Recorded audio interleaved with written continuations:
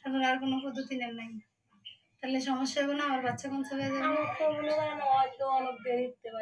যাবে তারপরও আপনি এখন তো দুইটা বাচ্চা হয়ে গেছে আমি তো গেলাম না এবারে সকাল হয়ে যাবে Taslima offers advice.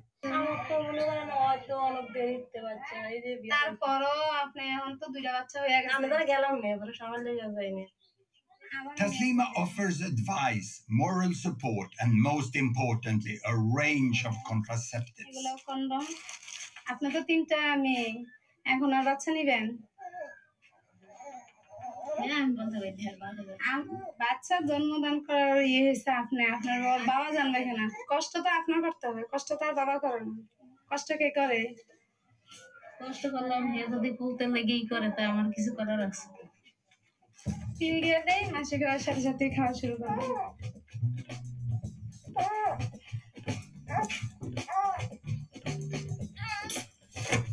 অনেক যারা একটু কম শিক্ষিত তারা বুঝতে চায় না বুঝাতে হয় অনেক সময় লাগে এই আর কি So how successful has Taslima and Bangladesh been in reducing fertility rate? That is, number of babies born per woman. In Sweden, we set up Gapminder Foundation to make the world's data available in a way that everyone can understand. So I can show you the situation in Bangladesh and what has happened. Here, a horizontal axis, babies per woman, all the way from 1 to 2 to 7 to 8.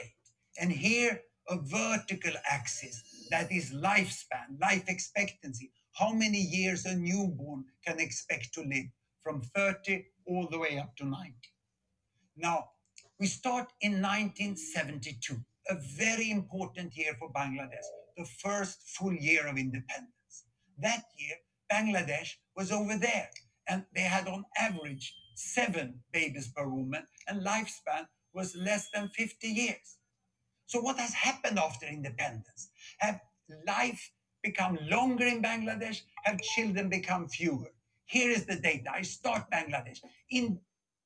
Okay, so he's trying to find out what happened in Bangladesh with the population. It's because all of the EU, World Organization, America, and many of these countries trying to push down smallest and poorest country throat that they must adopt all of their policies and their plan, especially the depopulation one, which most governments is not telling the people the truth.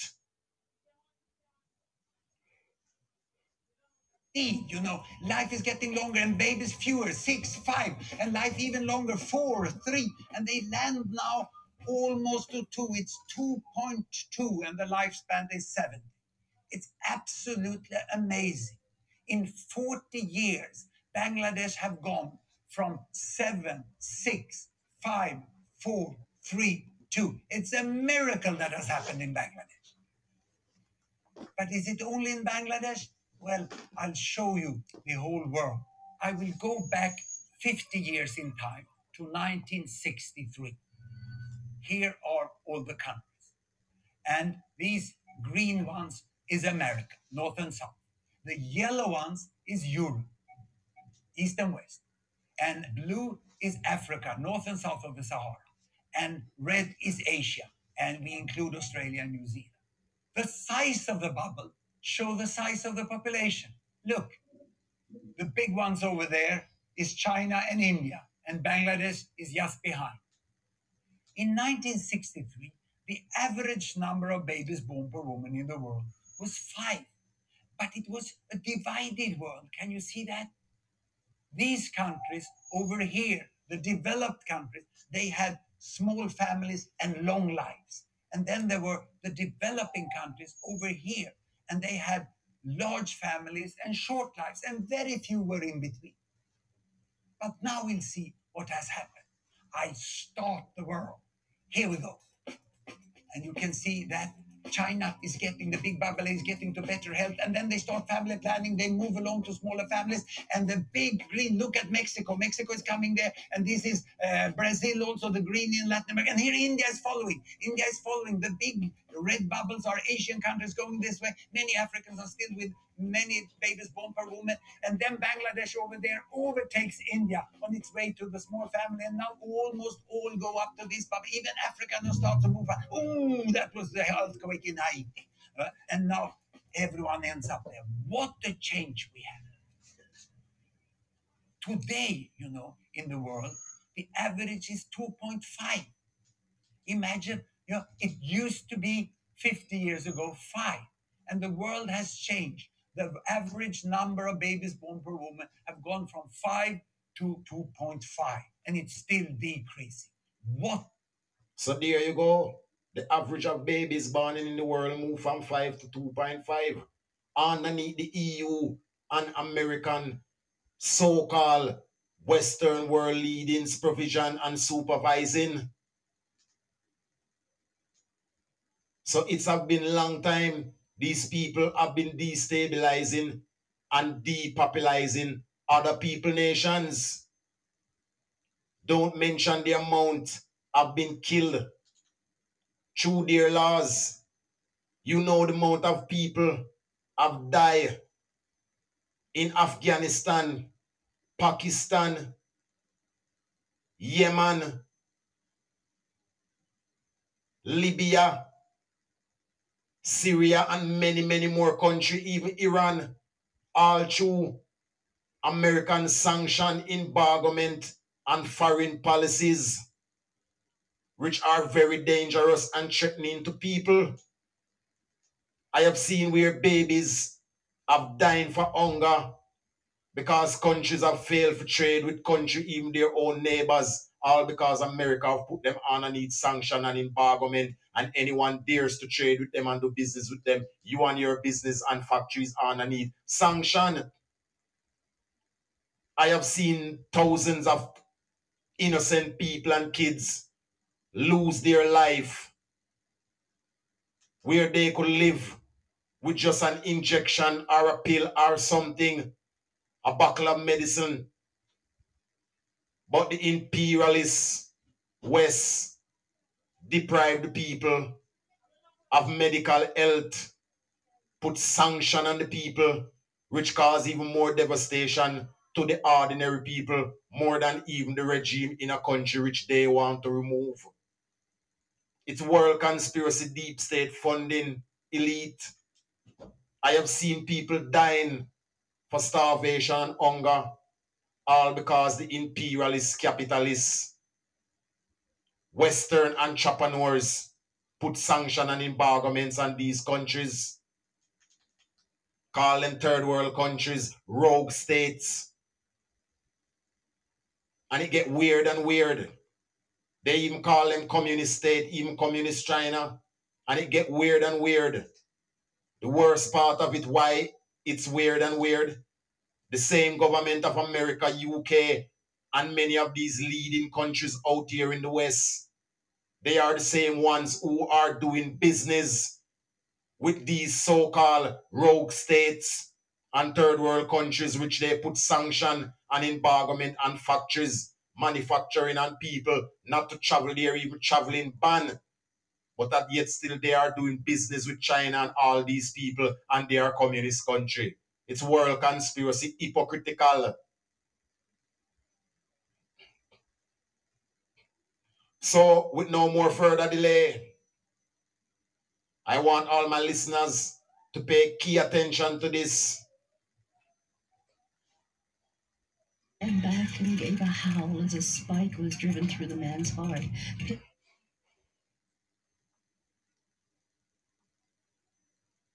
Early June 1967.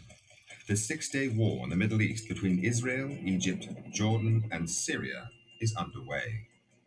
A spy ship, very lightly armed, but bristling with antennae, steams into the Mediterranean to eavesdrop on the conflict. It is patrolling in international waters off the Egyptian coast.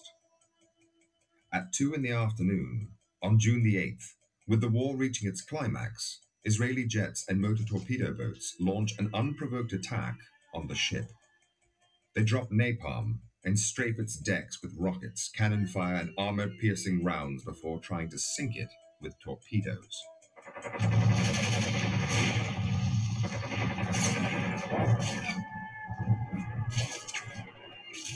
We had no way to defend ourselves, and it was just, we were just slaughtered. And they shot up life rafts that were put into the water, and they shot the ones that were still on board the ship.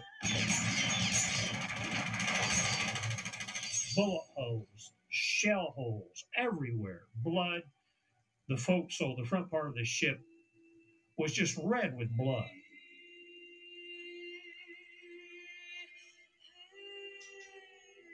Throughout the attack, the ship flies the Stars and Stripes, the flag of Israel's closest ally, the United States of America. Its name, the USS Liberty, is freshly painted on its stern, and the bow carries the distinctive numbers of an American naval vessel. Out of a crew of just under 300, there were 34 killed and 172 injured in varying degrees to life-threatening, life-debilitating injuries. So that was more than 2/3 of the crew.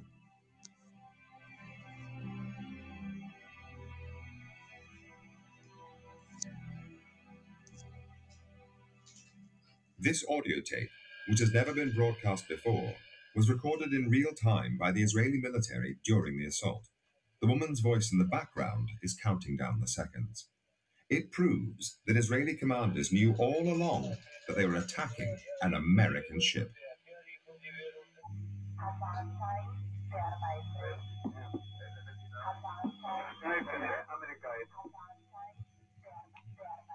So there you had it. The name of this tape is called The Day Israel Attack America. Okay? So pay key attention to this critical piece of information which shows up America and many of these leading countries how hypocritical they are and biased towards third world and eastern countries and many more.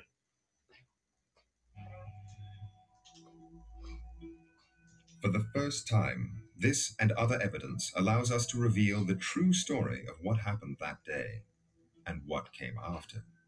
When a deadly assault by one ally on another was covered up, and an American president was manipulated by the secret agents of a foreign power, events that have shaped US-Israeli relations ever since.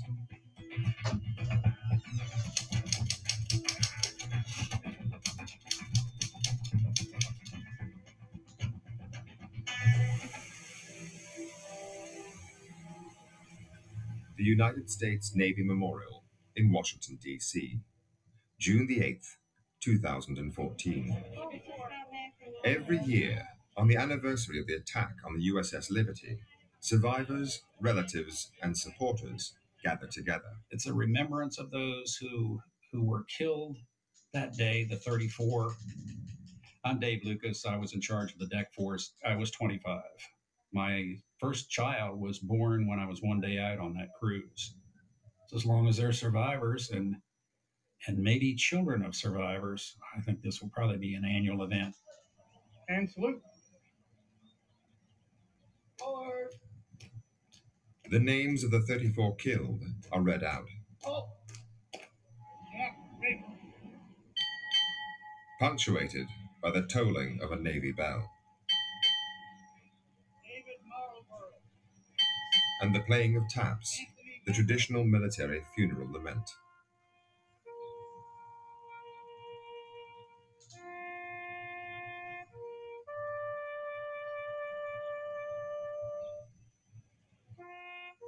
It's important to not forget what happened and to continue to try to find out why it happened and who made it happen. In the summer of 1967, America was in turmoil. An incendiary mixture of racial discrimination and extreme poverty exploded into a summer of rioting in cities across the country. But one issue dominated.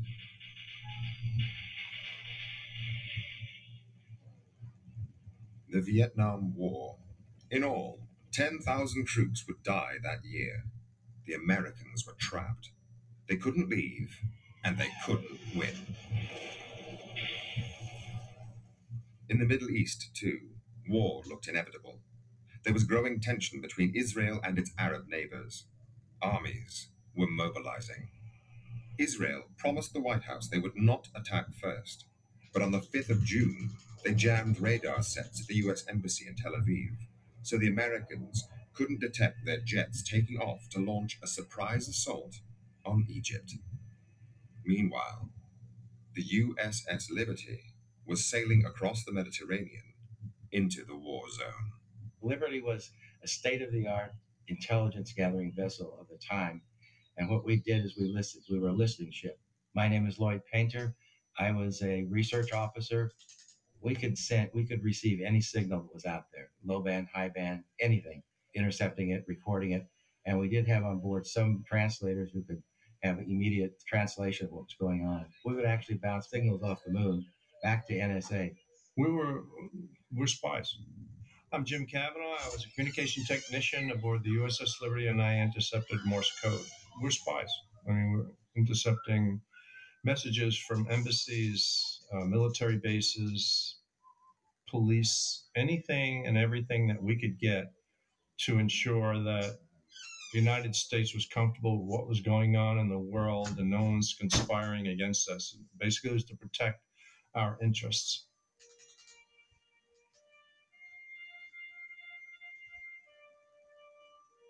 This was the Cold War. American President Lyndon Johnson knew that the Russians already had substantial military influence in Egypt. He needed to find out what they were going to do next, to make sure that a local conflict did not become a world war, with the USA backing Israel and Russia siding with the Arab cause. I was assigned as a Russian linguist aboard the ship. I'm Bryce Lockwood, United States Marine Corps, retired, Israelis. Our primary purpose was to intercept communications of the Russian spy aircraft as it were at Alexandria, Egypt. And then that was our job, was to find them. We were not targeted against the Israelis. Life was very relaxing. One of the nice things about the Liberty is we had air conditioning because we had communications equipment. So we were cool in the hot days. It was a very laid back, very clean ship. It was spotless.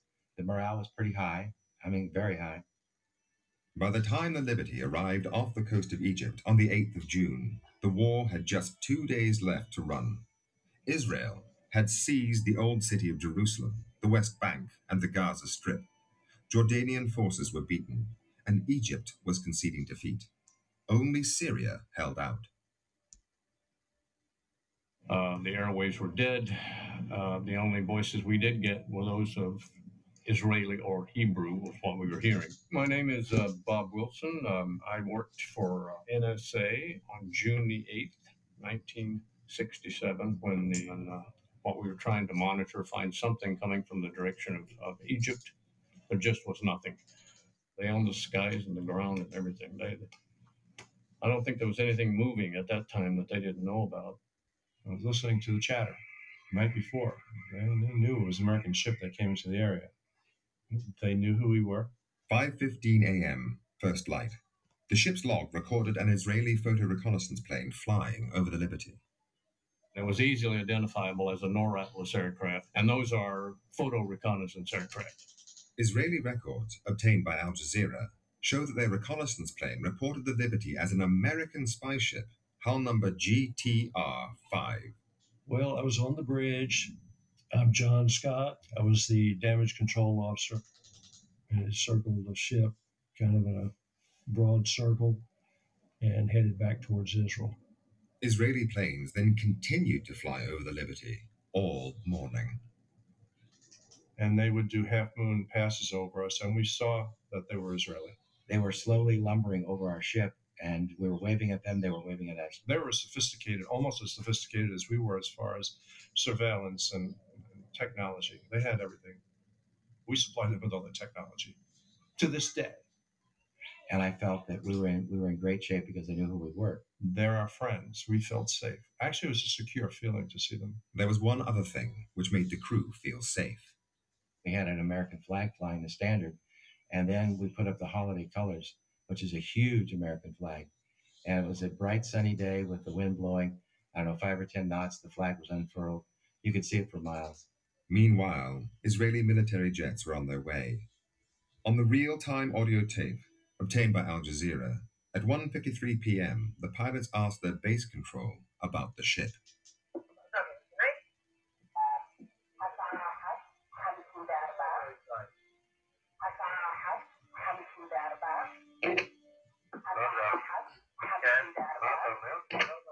The USS Liberty was the only ship of any size in the area.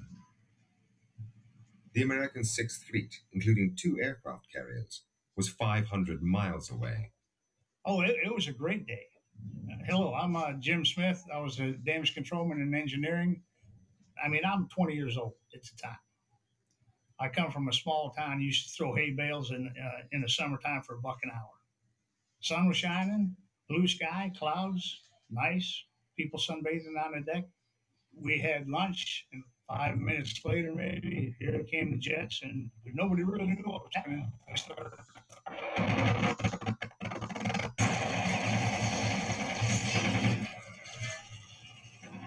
The captain said to me, alert the forward gun mounts that were under attack.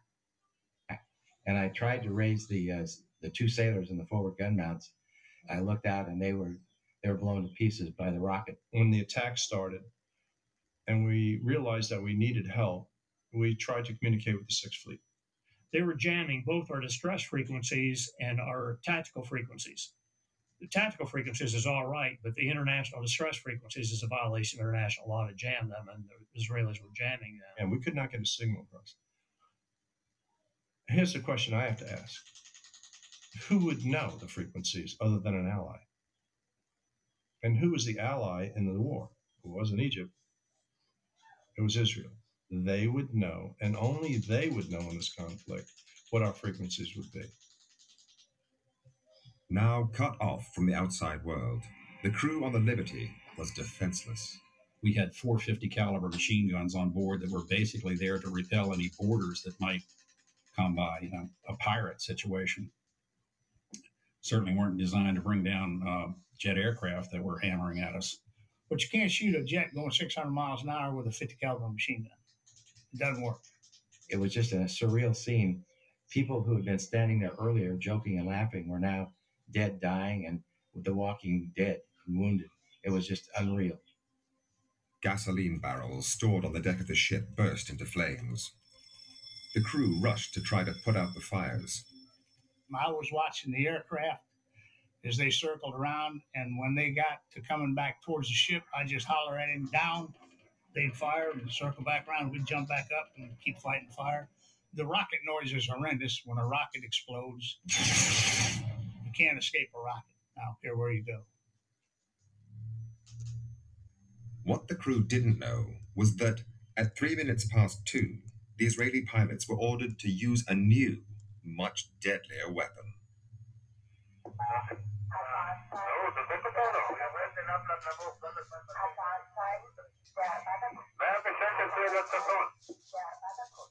The biggest problem, I guess, from that was the napalm, which they dropped from the airplane.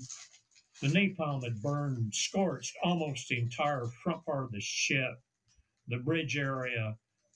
The whole top side of the ship had been set on fire, and it was all charred. It was no longer Navy grade. You have to stop the fires to stop the flooding to keep that ship afloat.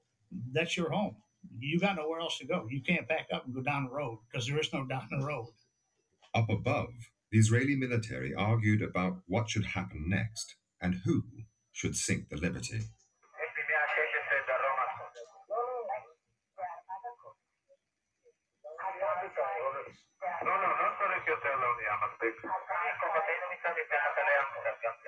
I remember thinking, I was in pretty good shape then. I said, I think I could swim it to the shore. And then I thought sharks. And I thought a lot of things all quickly, you know.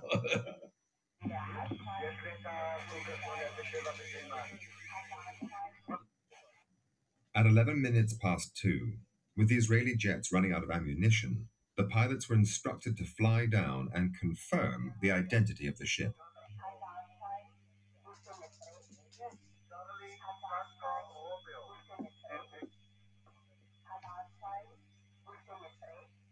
It was now 2:12, and the Israeli control tower knew for certain this was an American ship. the same one its forces had first identified at 5:15 a.m. that morning, and then buzzed again during 7 additional reconnaissance flights throughout the day.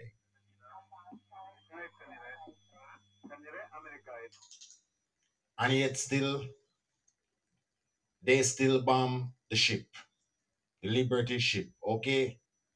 They were tracking it, trailing it from morning, the Israeli, yet they still bomb the ship. Ain't that look ironic? How they bombed the American Navy ship and America did not respond? A matter of fact, America and the Israeli become closer friends than anything else. That just goes to show you the biasness within within these capitalists, imperialists, entrepreneur people. If that were a third world country or a Mid-East country, an African country, did that to American Navy vessel, right away there would be all-out war. That goes to show you how deep the world conspiracy, deep state funding elite goes. Israel have been getting impunity over the years to kill people as they like. Innocent Palestinians, many more. They just take out who they feel like. If you were to go on a program and even say certain things in their public media and say certain things against Israel or the Jews, probably you might have to recap your story, take back your talk or something. Considering a nation who come out of ethnic cleansing, where Hitler was killing the Jews, you would think these people would have sympathize and art towards other people and nation, but they have none. And America and Britain and many of these countries, Canada and many of these leading world countries sit aside and give Israel impunity to kill as they like and do as they feel like. There was even a bus drive to go through some state in America with some sign making people aware of how Israel is killing innocent Palestinian children and things over there. And the Israel lobby groups didn't stop pump and push till it had to cancel. That goes to show you the biasness within America, deep state funding elite. If it was an Eastern country or a Mideast, they will be screaming and crying out for all-out war. And most of the people in America would be bawling out for blood and revenge.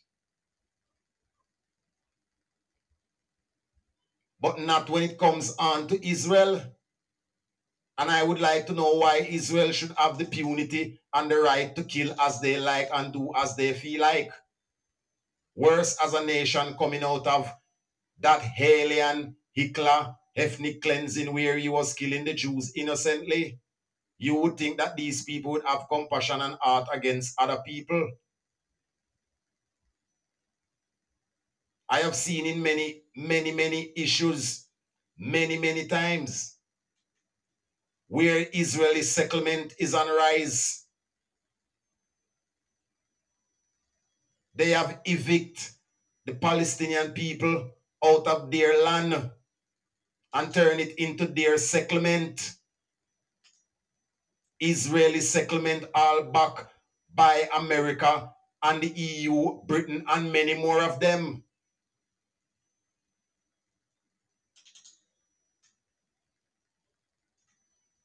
The Israeli army has right to beat even BBC reporter, and many of them kick them in their bottom and throw them out from not even from within their side, from over the Palestinian side, reporting what is happening. I've even seen a report where some little Palestinian boys was kicking football in a road and the ball kick go a couple inches up the road and the youth is running from it and here comes an Israeli soldier sniper live on camera, his foot gone.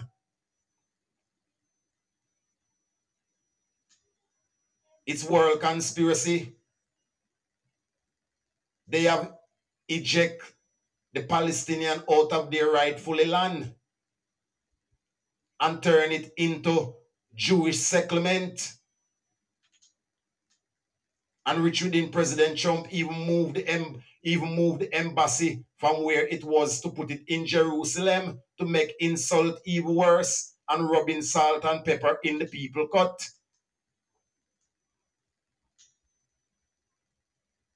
It's all deep state funding, elite world conspiracy tricks. And these people is full of it.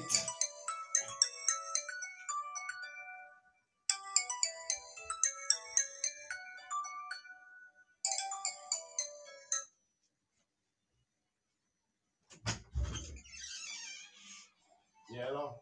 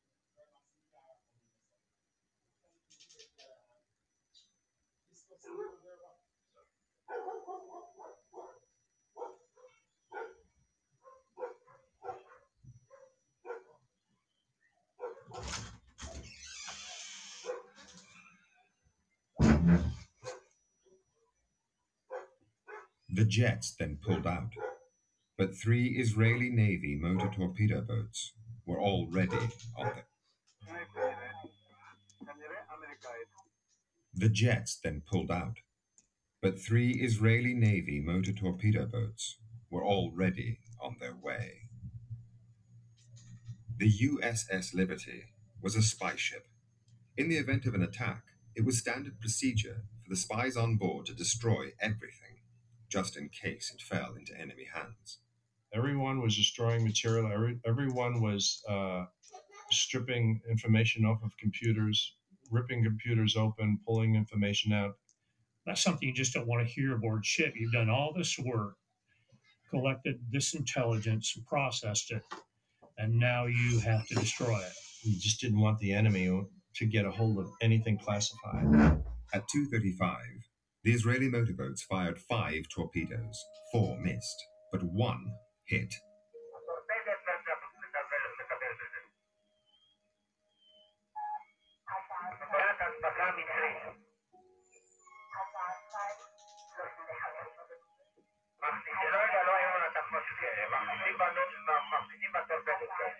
It had been over 9 hours since the Israeli military first identified the Liberty. Israeli planes had flown over it repeatedly, and 20 minutes earlier, their control tower had confirmed it yet again as an American ship. 25 Americans were about to die in a single moment. This is what it looks like when a torpedo hits a ship the size of the Liberty. The torpedo threw us up in the air like a roller coaster. It felt like one coming down. Dead silence, lights all off, smoke and haze everywhere. I went back to the drinking fountain and filled it with blood. Reached down to get a drink, and a black man stared back at me.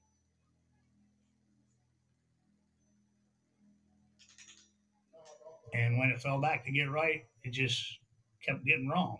Kept sinking and sinking and sinking. We just waited. All of us waited, thinking that this was it. We're going down. And I figured that was the end of life for me. The torpedo had blown a huge hole in the hull, 39 feet by 24, killing 25 Americans in a single hit. The torpedo hit the room that I was in, and it was just luck. This guy died, this one lived, that guy. It was how much shrapnel was coming in your direction. You know, the old-fashioned typewriters. I had the letter H sticking out of my left foot. I had, I don't know, 80 pieces of shrapnel in my lower extremities, and the place filled up with water that fast. Totally black, totally filled with powder and oil. It was like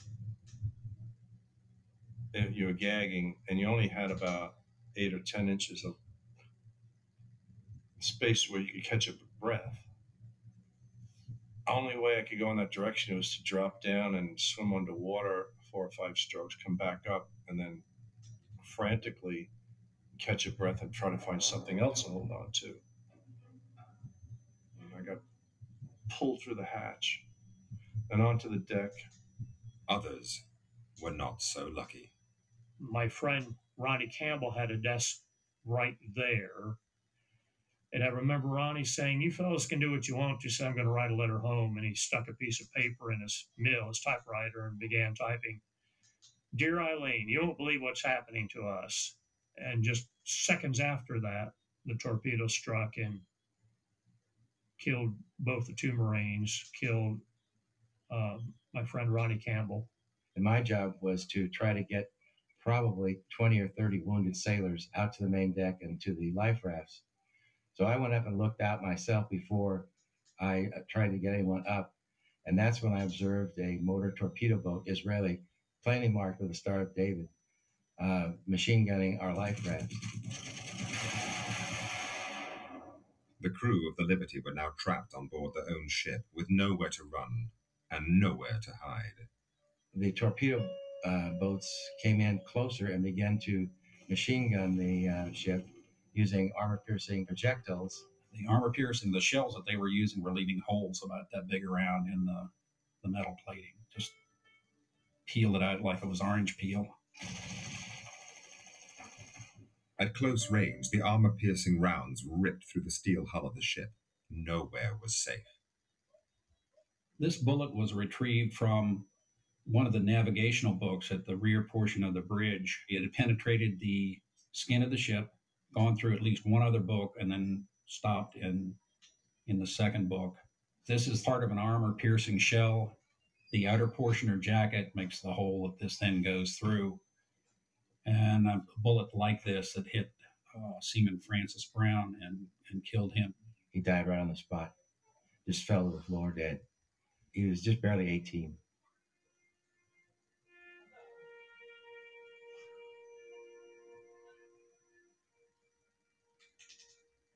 There weren't enough helmets to go around for everyone. It was like sitting in a cardboard box and having somebody shoot through it. The bullets were just coming everywhere.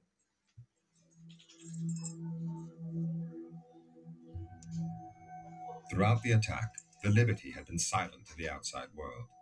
All its aerials were either smashed or jammed.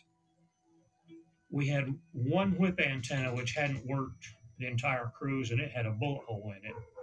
One of the radio men had taken a reel of coax cable and ran it from one of the transmitters back there to that whip antenna, and took some shrapnel in the process.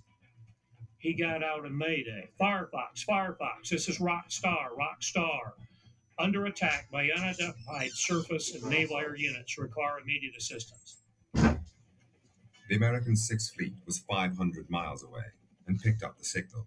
So did the Israeli armed forces. The attack stopped shortly afterwards. The American aircraft carriers were in the middle of a nuclear weapons drill and had to rearm with conventional bombs before they could take off. Once the Israelis knew the US jets were in the air, they summoned the American naval attaché and told him there had been a terrible mistake. The American planes were recalled. As they returned, Israeli helicopters flew out to the Liberty. This one had some personnel from the Israeli government and the U.S. naval attaché. It dropped a brown paper sack on the deck in the forepart of the ship, weighted down with an orange, had a business card in it. It landed right next to the severed leg of one of the deck personnel. And the note said, Galzi, "Do you have casualties?" Pretty obvious that there were casualties. I mean, there's still body parts and blood streaming down the bulkheads. So his message, "Do you have casualties?" was kind of out of place. One of the sailors carried that sack back to the captain. The captain took out the note and read it, looked up at the helicopter, and popped the social finger at him.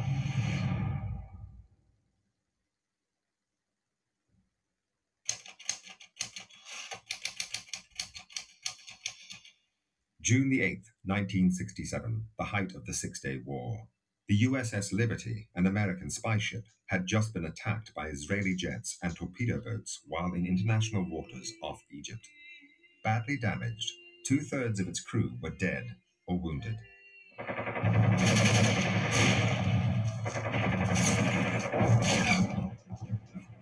As soon as the news reached Washington, the attack on the Liberty instantly triggered a domestic political crisis. According to documents released under the Freedom of Information Act, one solution suggested in American government circles was to sink the Liberty so journalists could not photograph it and inflame public opinion against the Israelis. The NSA rejected this idea with an impolite comment.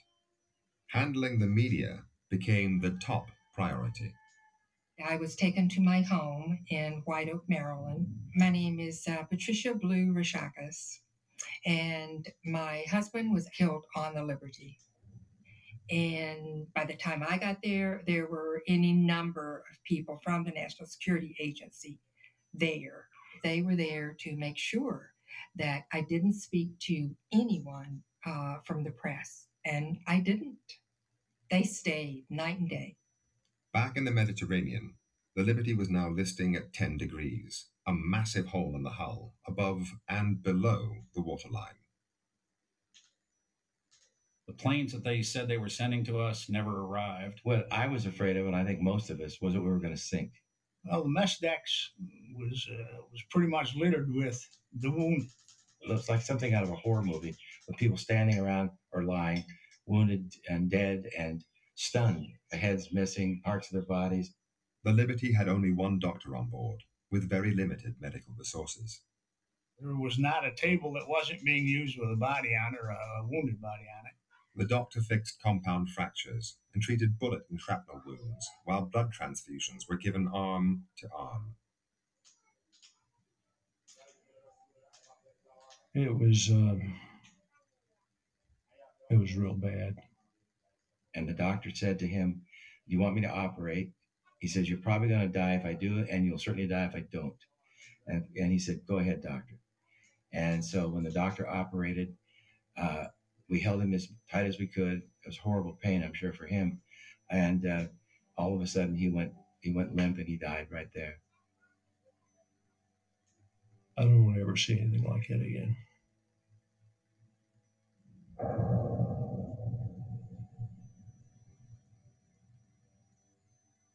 Captain McGonigal received a pretty bad leg injury, lost a lot of blood. He was navigating by the stars. We had a little bit of power and tons of water in our belly, which meant the ship waved back and forth all night long. The next day, American ships arrived to take the injured and the dead off the Liberty. The American government now made sure that no journalists could get anywhere near the crew. When they took the severely wounded to various parts, they actually posted guards on the room so that no one could be interviewed by the press. The total press blackout was in effect. Back in Washington, the government ensured there was little information for the press, while politics went on behind closed doors. I was told to go up urgently to the 7th floor. Well, my name is Bill Woolley. I was in charge of the Arab Israel desk. Sit in because the Secretary of State himself, Dean Rusk, had summoned Ambassador Harman of Israel to come in urgently. And so I sat through the meeting taking notes, and in a loud voice, the Secretary was really demanding some explanation for why and what had happened. The ambassador himself seemed to be ignorant of the incident. She immediately said, "I can't believe what you're telling me. It would be impossible. It would be unheard of." It was especially tough for Lyndon Johnson, to date the most pro-Israeli American president in history. Johnson was in a very tough mood. I'm Tom Hughes. I was director in the State Department, director of intelligence and research at the time of the Liberty incident in '67. Attack on the Liberty, Johnson himself briefed Newsweek magazine off the record that the Israelis had attacked, and the reason they'd attacked was that they thought this was an intelligence ship that was intercepting perhaps Israeli as well as Egyptian communications. But there goes one more lies. How can the Israeli have been trailing the ship if you are listening to the documentary from start? They have been trailing the ship from first day one.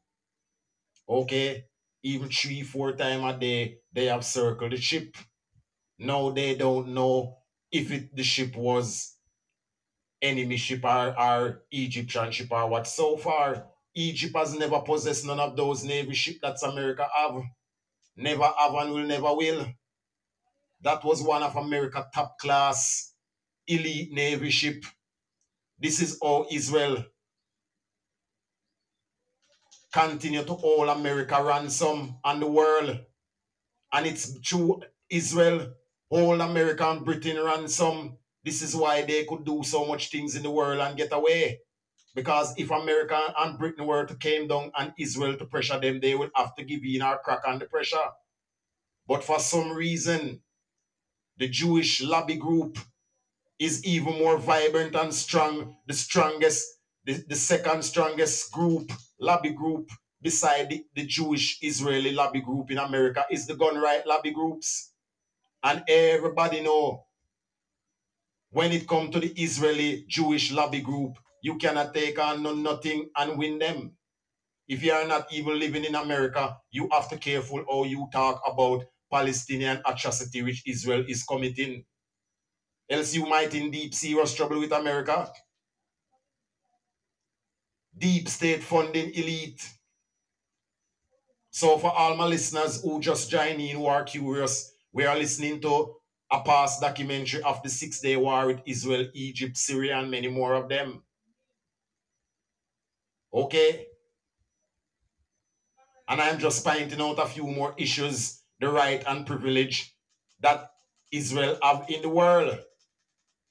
All because America and Britain, the EU, Rome and all of them, the European Union, has given them a mandate to do whatever they like.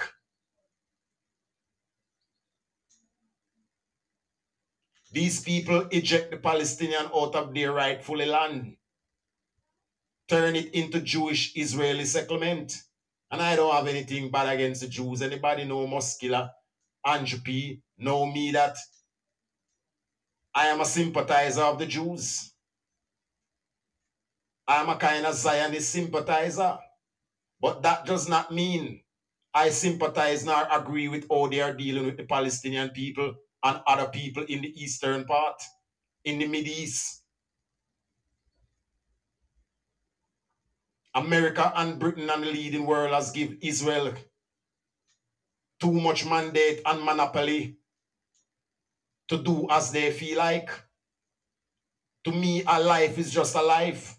Whether it's Palestinian life or is it Jewish Israeli life or American life or Britain life, Chinese life, Indian life, black people, African life. Tell me which one of them worth more than any. They're all same life. And when you cut any of them, it's the same blood they bleed. It's not like the Palestinian bleed water and the Israeli bleed blood. It's the same blood. All of us bleed. And they are ejecting the Palestinian out of their rightful lands to turn it into Israeli settlement. Richard, in those things could not be good. The Jews should have sympathized and heart on the Palestinian because they were in the same predicament, the same position. When that alien Hitler started to do his wrong endeavor. But that does not give you the right to do to a next innocent country what has done to you.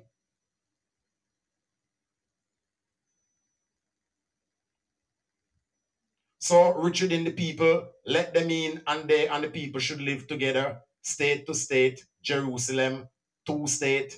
But Richard in the Israeli is in no mood for that. And they are well deep funded by America and many more. So we see where they are kick out Palestinian out of their land, eject them, turning Palestinian lands into Israeli settlement. Why is it Washington ain't coming down on Israel to cease from these things, from these settlement and these operations?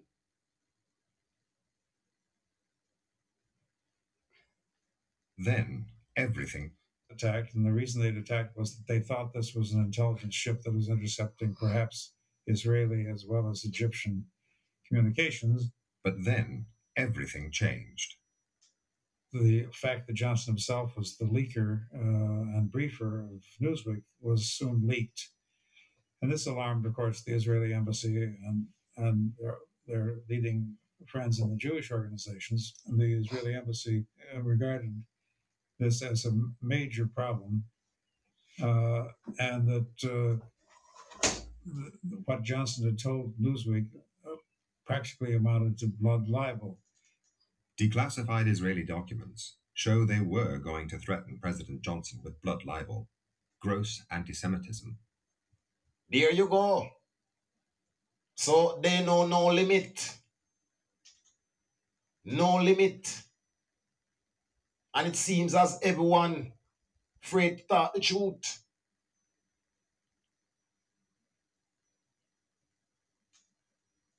No limit. They eject the people from their land, turn it into settlement, push the people into the worst slum, having their back facing the sea. The people does not even have water. They have to depend on the Israeli army for them to get water. And which in it is the Palestinian land. This situation is totally unexpected and unacceptable from the Israeli, the Jews, a nation who've been through the same atrocity, is playing out the same atrocity on the next country.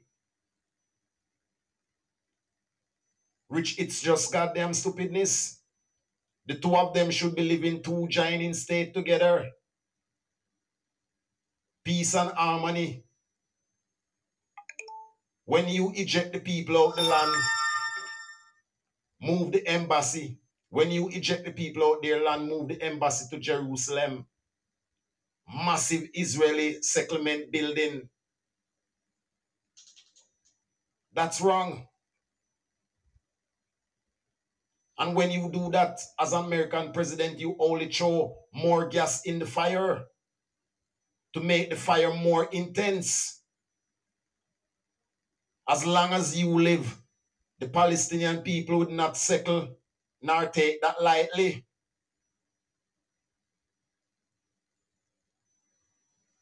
They will never forgive nor take that lightly. Richard, in the two states should be living two states together.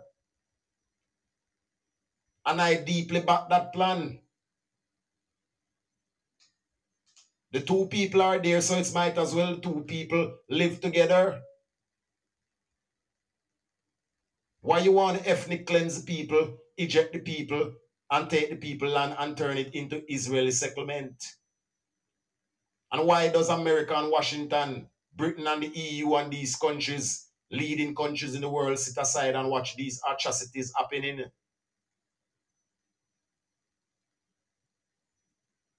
But if it was the table were to turn and the Palestinian was doing it to the Israeli or any other third world country or Eastern, Mideast country were doing it, they would be beating war drums in Washington. Boom, boom, boom, left, right, march troops. It's world conspiracy, deep state funding elite. And that would end. Declassified Israeli documents show they were going to threaten President Johnson with blood libel, gross anti-Semitism, and that would end his political career. Blackmail. This is Admiral Bobby R. Inman, U.S. Navy retired. I'm a former director of the National Security Agency. But they know if he is thinking about running again, he's going to need money for his campaign. So alleging that he's blood libeling is going to arouse the Jewish donors. The Israeli government hired teams of lawyers, some of whom were close friends of Lyndon Johnson, and began an all-out offensive. They lent on the media to kill critical stories and slanted others in favor of Israel. There was a campaign mounted to see if what could be done about returning Johnson to his normal, predictable pro-Israeli position. At the time, Johnson was still undecided as to whether to run for president the following year. Efforts were to be made to remind the president of the delicacy of his own position, that he personally might lose support for his run for re-election in 1968. Israeli tactics were clever. They identified Johnson's soft spot, the war in Vietnam, and gave him two extraordinary gifts, neither of which were made public at the time. The first was political. One of Johnson's complaints about Israel was that many of the Jewish organizations and the heads of leaders in the Jewish community were opposing him on Vietnam, and they were suddenly becoming more silent on Vietnam as the liberty crisis. So he also knew that leaders in the Jewish community were opposing him on Vietnam, and they were suddenly becoming more silent on Vietnam as the liberty crisis moved. So he also knew that there was a move back in his favor if he was moderate on Israel. There was a second gift, much more secret, but vital to the American president. The dreadful death toll in Vietnam was dominating the domestic news agenda. The North Vietnamese had Russian surface-to-air missiles, which were bringing down American aircraft on a daily basis. The American military attaché in Israel got a surprise visit from a senior Israeli intelligence officer. Took some helicopters and went across the North Red Sea to the surface-to-air missile sites, and not only captured them, but took back everything. The launchers, the missiles, the maintenance manuals, the rest of it. And then he went to the U.S. Embassy, to the air attaché, and said, I think I have something you might be interested in. And of course, those were the same missiles that our aircraft flying over North Vietnam were encountering day to day. And the maintenance manuals, the rest, the surface-to-air missile sites, and not only captured them, but took back. So there you go. We can see the deep connection and the ties within Israel and America, and they are coming from far. Richard, nothing wrong with that. Nothing wrong with that. Okay? There is no problem with that. We understand that the two countries see ideology eye to eye and been through many things, support many others. But that does not give you the rubber stamp and the right to kill other people. Everything. The launchers, and went across the North Red Sea to the surface-to-air missile sites, and not only captured them, but took back everything. The launchers, the missiles, the maintenance manuals, the rest of it. And then he went to the U.S. Embassy, to the air attaché, and said, I think I have something you might be interested in. And of course, those were the same missiles that our aircraft flying over North Vietnam were encountering day to day. And countermeasures was a huge issue. So grateful was the American government, they gave Israel 2 gifts in return. They resupplied them with the weapons they had just lost in the war. And the Liberty Inquiry, run by the Department of Defense, the DoD, was watered down. All that's influenced by what have we benefited from the captured SA-2 missile sites. Soon, Johnson did respond and took a much more lenient line and wished that the whole incident could be put behind us as soon as possible.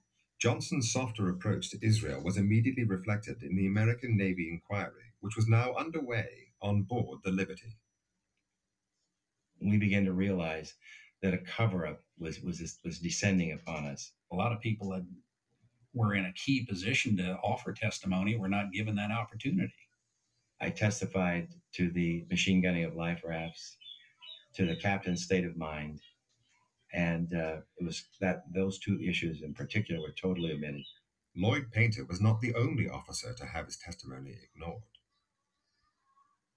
I saw what looked like unburned Vaseline, and I scraped a little bit of it off and put it in the jar and sealed the cap on. And I presented it to the Court of Inquiry, and that's the last I saw of that jar. There was no mention of napalm, and I'm sure that's what it was. They didn't want to hear any of that. I didn't know that at the time. I didn't know until many months later that none of that had been recorded. Looking back on it, it was a total sham. The U.S. Court of Inquiry reported in just 20 days. It was a rush job, full of spelling mistakes, much key evidence ignored, no Israelis interviewed, and it exonerated them from blame. I read the Court of Inquiry and realized that my statements had been stricken from the record and never recorded. So I knew then for certain that the cover-up was massive. The Israelis then rushed out their own report, which concluded that the whole affair was a series of mistakes and that no one was to blame. The only dissenting voice was that of the Israeli ambassador in Washington. He sent a secret telegram back home arguing that Israel was clearly guilty.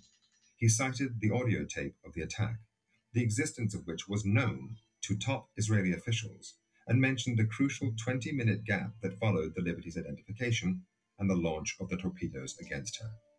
He said they should own up to what they had done and put the guilty on trial. His advice was ignored.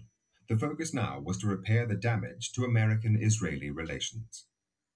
The Israelis have always been very skillful at tracking what the U.S. government is doing, saying, thinking, and effort to influence it. And they're by no means the only country that does it. Many do. They're just more effective at it than most. And the great advantage they have as compared to other countries is their influence in the Congress.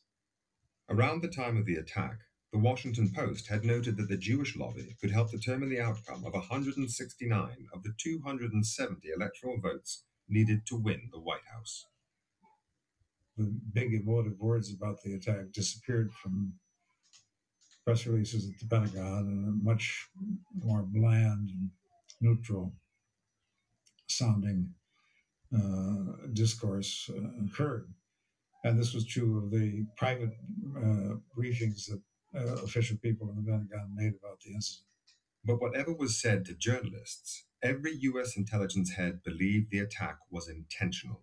One of them wrote, "A nice whitewash for a group of ignorant, stupid, and inept XXX." The Jewish community has always been more generous than many of their other counterparts in supporting financially elections, political causes in the process. That does translate into influence. Many of Johnson's closest friends and advisors were pro-Israeli, and they reported back to Tel Aviv on his every move. The Israeli story constantly shifted to counter whatever new intelligence the White House received. So sensitive were these communications that the Israelis used code names to protect the identity of their White House agents. But for the first time, the members of the ring can be named. Hamlet was a $1 million fundraiser for the Democrats. When he rang, Johnson took his calls. He was Abe Feinberg. Menashe was Arthur Goldberg, the US ambassador to the United Nations. Harare was David Ginsburg, a high-profile Washington lawyer who also represented the Israeli embassy. Ilan was Supreme Court Justice Abe Fortas. Lyndon Johnson had dinner with him on the eve of the Six-Day War. The strategy worked. The US-Israeli relationship proved to be stronger than the killing and injuring of more than 200 Americans. The American-Israeli relationship was very much at stake, and it was brought back from the precipice. The crucial intelligence came from the US ambassador to the United Nations, Arthur Goldberg. He warned Tel Aviv that the United States had the audio tape which revealed Israeli pilots knew it was an American ship before they attacked. The tape was quietly buried. I think a conscious decision was made to sweep it under the rug, to put it behind.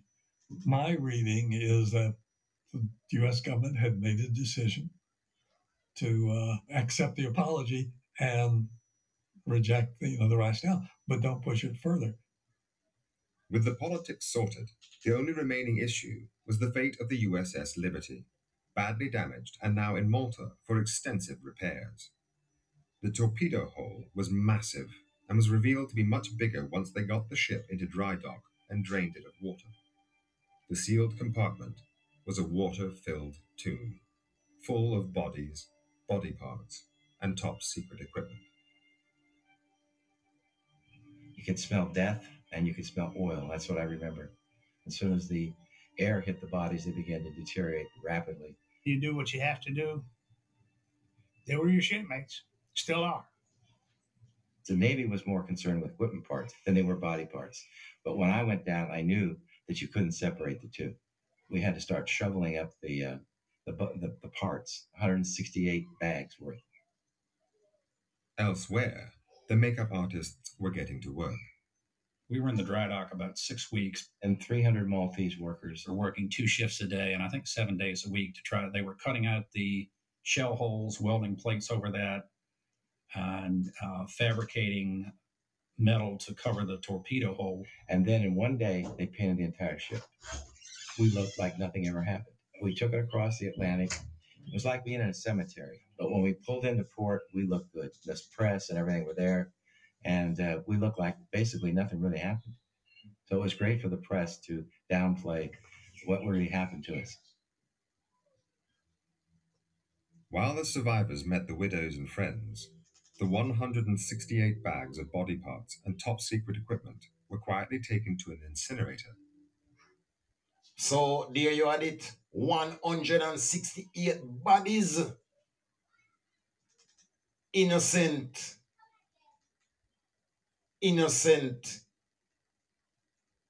soldiers they sent to die. Poor people, children. These elites, world conspirators, deep state funding, they are not sending their children to fight war. It's we, the ordinary poorer class, lower class, income worker, middle class people, always feel the hammer of the elite. They don't feel no pressure. They don't have no child going to war to die for the country.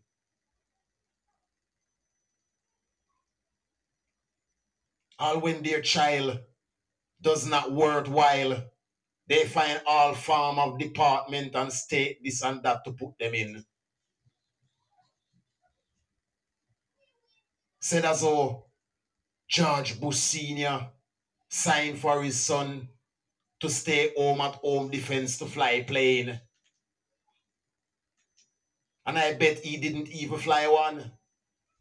Deep state, elite, the poorer class, the smaller class, middle class people, they are the one who feeling it. It's their children have to go and fight and die for these elite plans. world conspiracy. And the world conspiracy get deeper and deeper and better and better. And you're listening to the World Conspiracy Talk Show with your host, Andrew P. on the Conspiracy Radio and Share FM Radio. But while the survivors met the widows and friends, the 168 bags of body parts and top secret equipment were quietly taken to an incinerator and burnt. A year later, and the Liberty Captain William McGonigal was given the Medal of Honor, America's highest award for gallantry. The tradition has always been that it is presented by the President in the White House. I look at these two gallant Marines and I see America. Captain McGonigal never heard words like these from his commander-in-chief.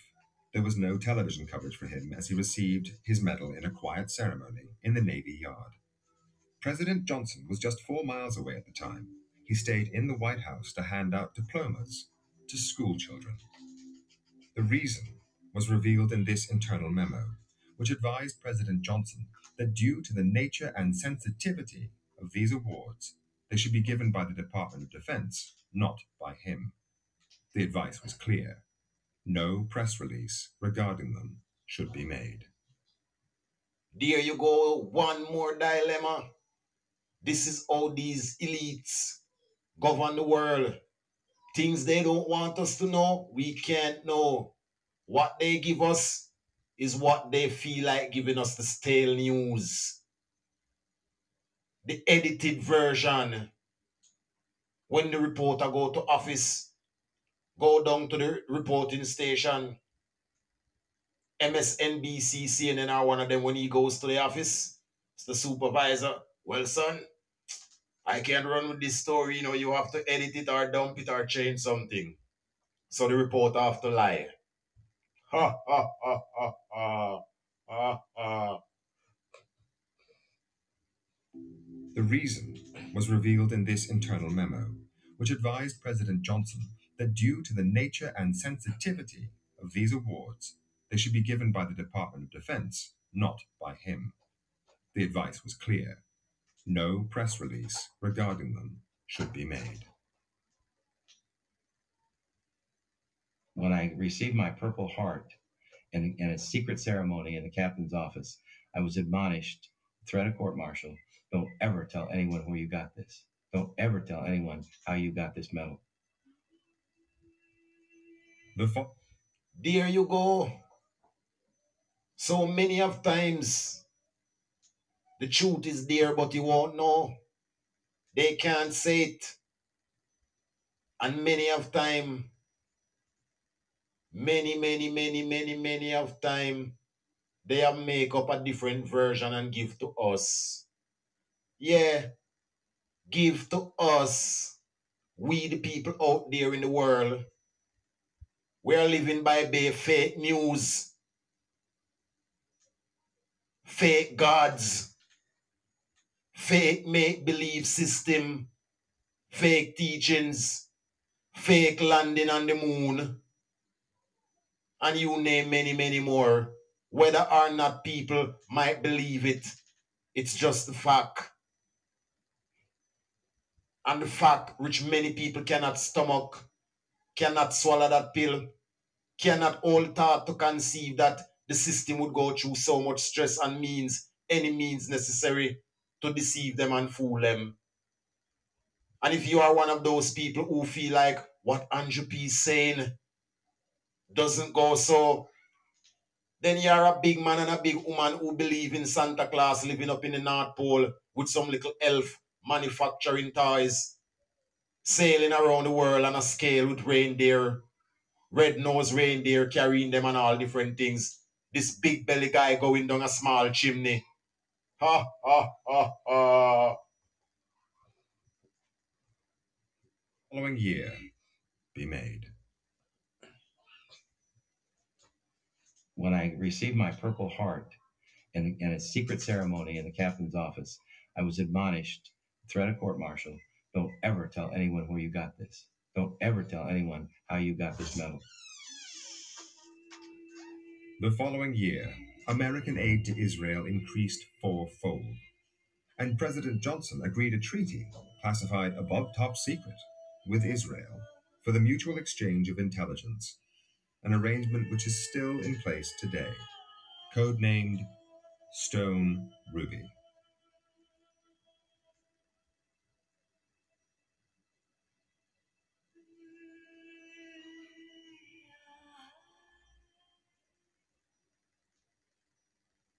One of the things that bothers me is there wasn't a nice explanation of what went on. No one wants to talk about the why. The big secret the Israelis wanted to protect was their next move. They had told the Americans that this was to be a limited war and not a land grab. But on June 8, 1967, their forces were poised to attack and seize the Golan Heights and invade Syria, something they wished to keep from the White House until they'd done it. Successive American administrations, both Republican and Democrat, had refused to deal with the liberty. Even the issue of war crimes against unarmed Americans has never been addressed. There was a war crimes report filed by the Liberty Veterans Association to address the issues of such war crimes as firing on life rafts. That was never answered properly. I don't think it was answered, period. The people who were responsible for attacking the liberty were, by and large, the military individuals in the war room. I don't know how many, 4, 8, 10. Those are the people who came up with the plan. Those are the individuals who were responsible for the attack. The pilots, the motor torpedo boat personnel, they were ordered. You don't follow orders, go to jail. So they have to follow through.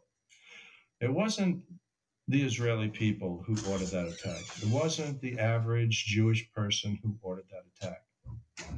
We really need to exonerate the average Jewish person, Israeli, from this and go towards those individuals who are responsible for the attack. No one was really... Okay, and I agree with him. The ordinary Israeli Jew people didn't have anything to do with that. It's the elite, deep state, military, covert. That doesn't have anything to do with the ordinary citizen of Israel, nor has nothing to do with the ordinary Jew. It has nothing to do. It's all elite deep state funding. World conspirators. They are the one who responds for it, not the ordinary Jews, nor the ordinary Israeli. It's just a world sham scream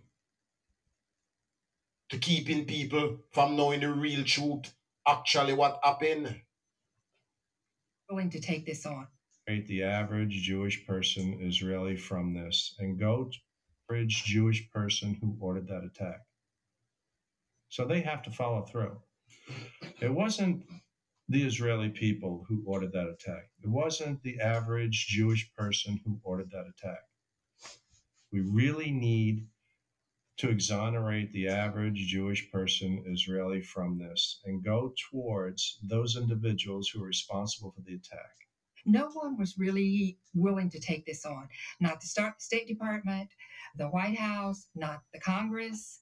It's in everybody's best interest to just let this go. And that's exactly what they did. But by doing that, they left a lot of pain for the survivors and for the families, because there was a lot of broken families, broken marriages, alcoholism, depression, post-traumatic stress disorder. So those crew members suffered a lot, but so did the families. The hardest part was the reaction of our own government toward us. And we were actually, the fingers were pointed at us. And the Israelis were never. And what he's saying is right. Okay? It's hard to believe that the government would do that to them and the finger would be pointing on their own American citizen. That is to show you how deep America will go. to protect Israel deep, deep. And I bet you any money, America is even willing to fight a war for them. Yeah, they are willing to fight a war for them. And not just America one. Many more of these leading countries who we might think wouldn't do it. When it comes to Israel and the Jews, they are not compromising. They are all Zionists. Questioned government toward us. And we were actually, the fingers were pointed at us. And the Israelis they were never questioned as to why they did it. They only questioned us. The families still want answers from their government, which remains silent. For many, some memories never fade. We had a wonderful time just being together. I met Alan at a party. We spent a lot of time talking throughout the evening. And at the end of the evening, he said to me, are you busy tomorrow afternoon? And I said, well, no. And he said, do you think we could get married? Then I was told that he was among the dead. It was absolutely the worst moment of my life. There's not a day that doesn't go by where I don't think about those guys. I mean, I went through hell, but they left the earth.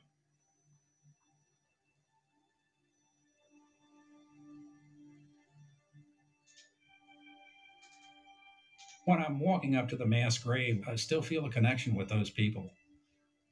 Hard to explain, but it's still there. So I want to remember that connection as long as I can. What we shared, what we felt.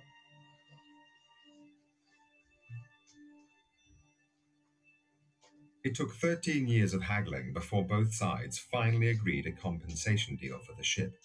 By 1980, the bill plus interest was just over $17 million. Israel offered $6.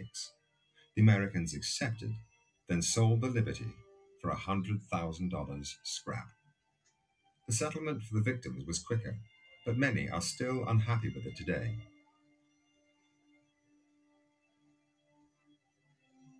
Not feel it was a fair settlement. I would have fought it. But I was so sad and broken. I just didn't have the energy to take on that fight. And it wasn't a fight that I thought I could win. The State Department were very eager for the survivors to make that settlement. They sent a check for the amount, and that was that.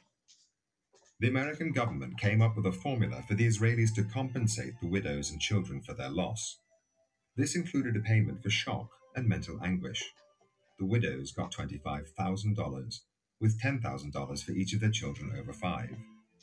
An American government lawyer doubted that children under 5 could sufficiently comprehend the event to suffer shock and grief. The US proposed they should therefore receive nothing, an offer the Israelis accepted. Since the attack on the Liberty, the USA and Israel have grown ever closer.